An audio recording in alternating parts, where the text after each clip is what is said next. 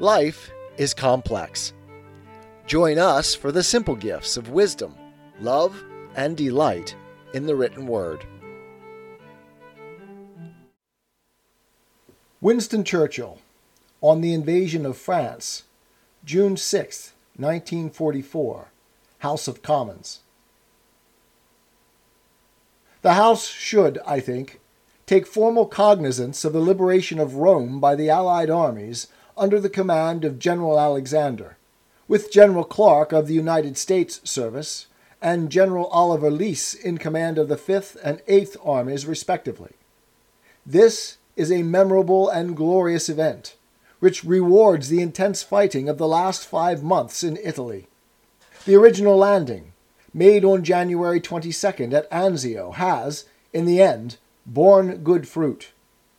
In the first place, Hitler was induced to send to the south of Rome 8 or 9 divisions, which he may well have need of elsewhere.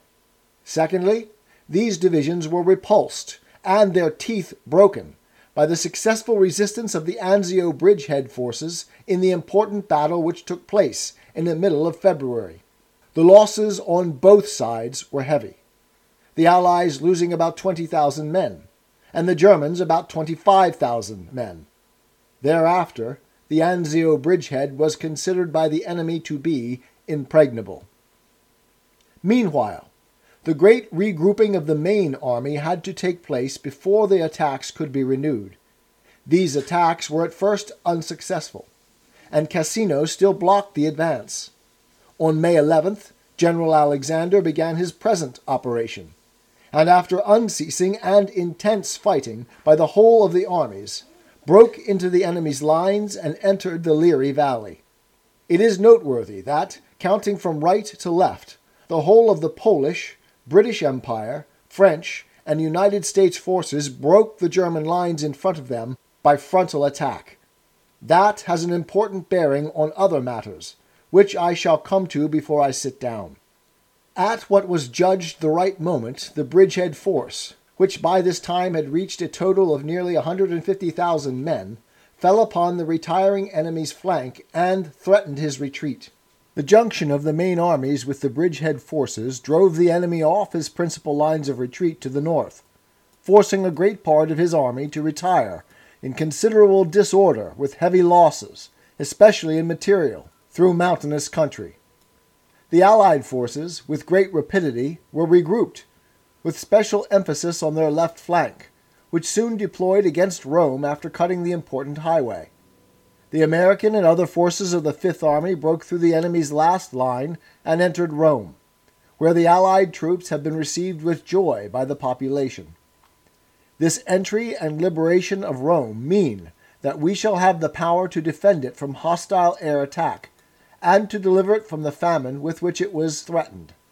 However, General Alexander's prime object has never been the liberation of Rome, great as are the moral, political, and psychological advantages of that episode.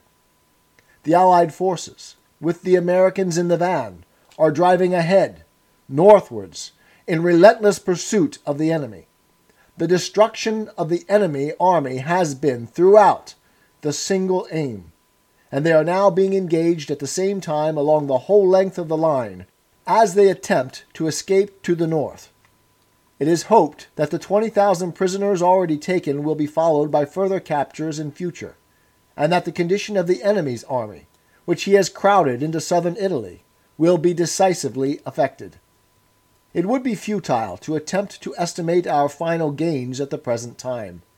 It is our duty, however, to pay the warmest tribute of gratitude and admiration to General Alexander for the skill with which he has handled this army of so many different states and nations, and for the tenacity and fortitude with which he has sustained the long periods when success was denied.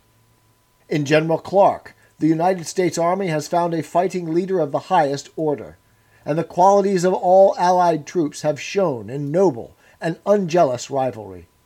The great strength of the air forces at our disposal, as well as the preponderance in armor, has undoubtedly contributed in a notable and distinctive manner to the successes which have been achieved. We must await further developments in the Italian theater before it is possible to estimate the magnitude and quality of our gains, great and timely though they certainly are. I have also to announce to the House that during the night and the early hours of this morning, the first of the series of landings in force upon the European continent has taken place. In this case, the liberating assault fell upon the coast of France. An immense armada of upwards of 4,000 ships, together with several thousand smaller craft, crossed the Channel. Massed airborne landings have been successfully effected behind the enemy lines, and landings on the beaches are proceeding at various points at the present time. The fire of the shore batteries has been largely quelled. The obstacles that were constructed in the sea have not proved so difficult as was apprehended. The Anglo-American allies are sustained by about 11,000 first-line aircraft, which can be drawn upon as may be needed for the purposes of the battle. I cannot, of course, commit myself to any particular details. Reports are coming in rapid succession. So far, the commanders who are engaged report that everything is proceeding according to plan. And what a plan! This vast operation is undoubtedly the most complicated and difficult that has ever taken place.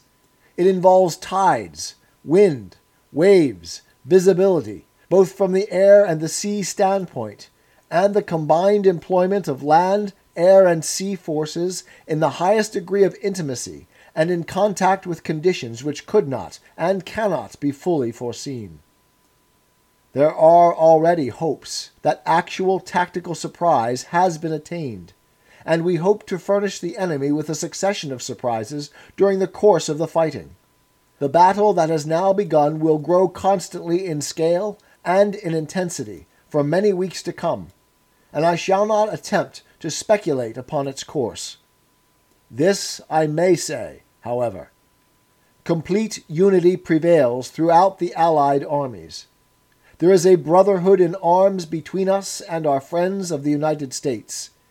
There is complete confidence in the Supreme Commander, General Eisenhower, and his lieutenants, and also in the commander of the Expeditionary Force, General Montgomery.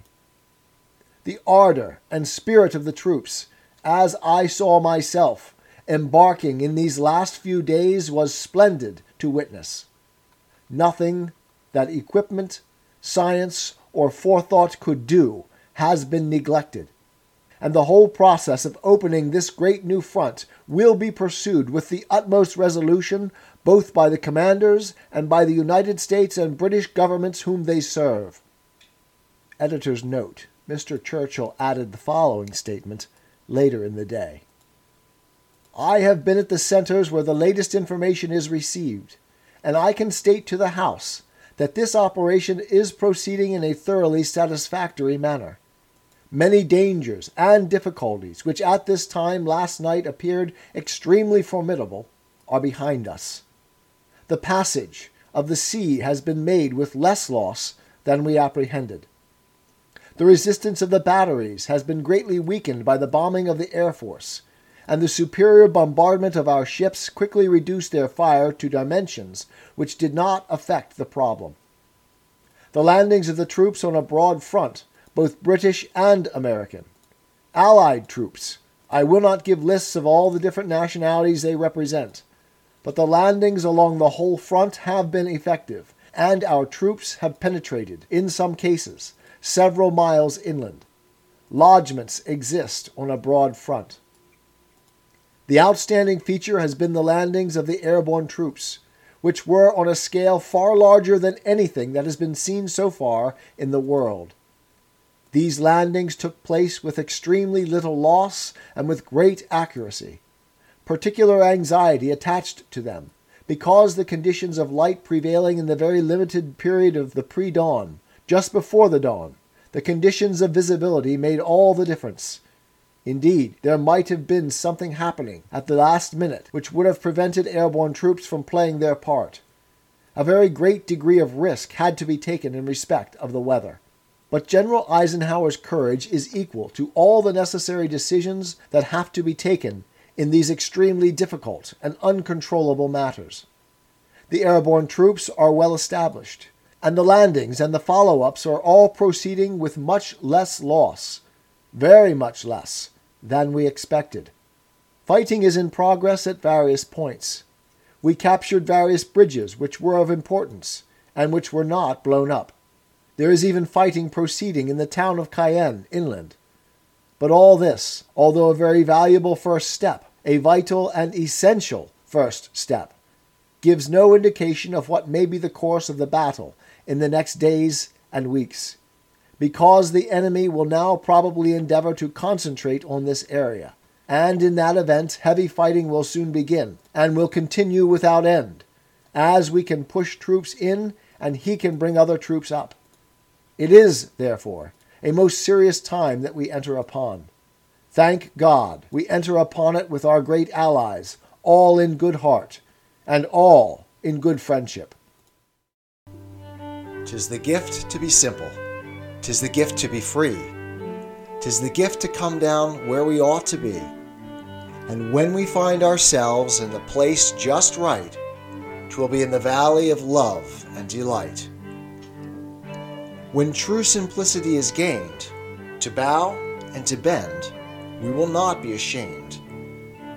To turn will be our delight, till by turning, we come round right.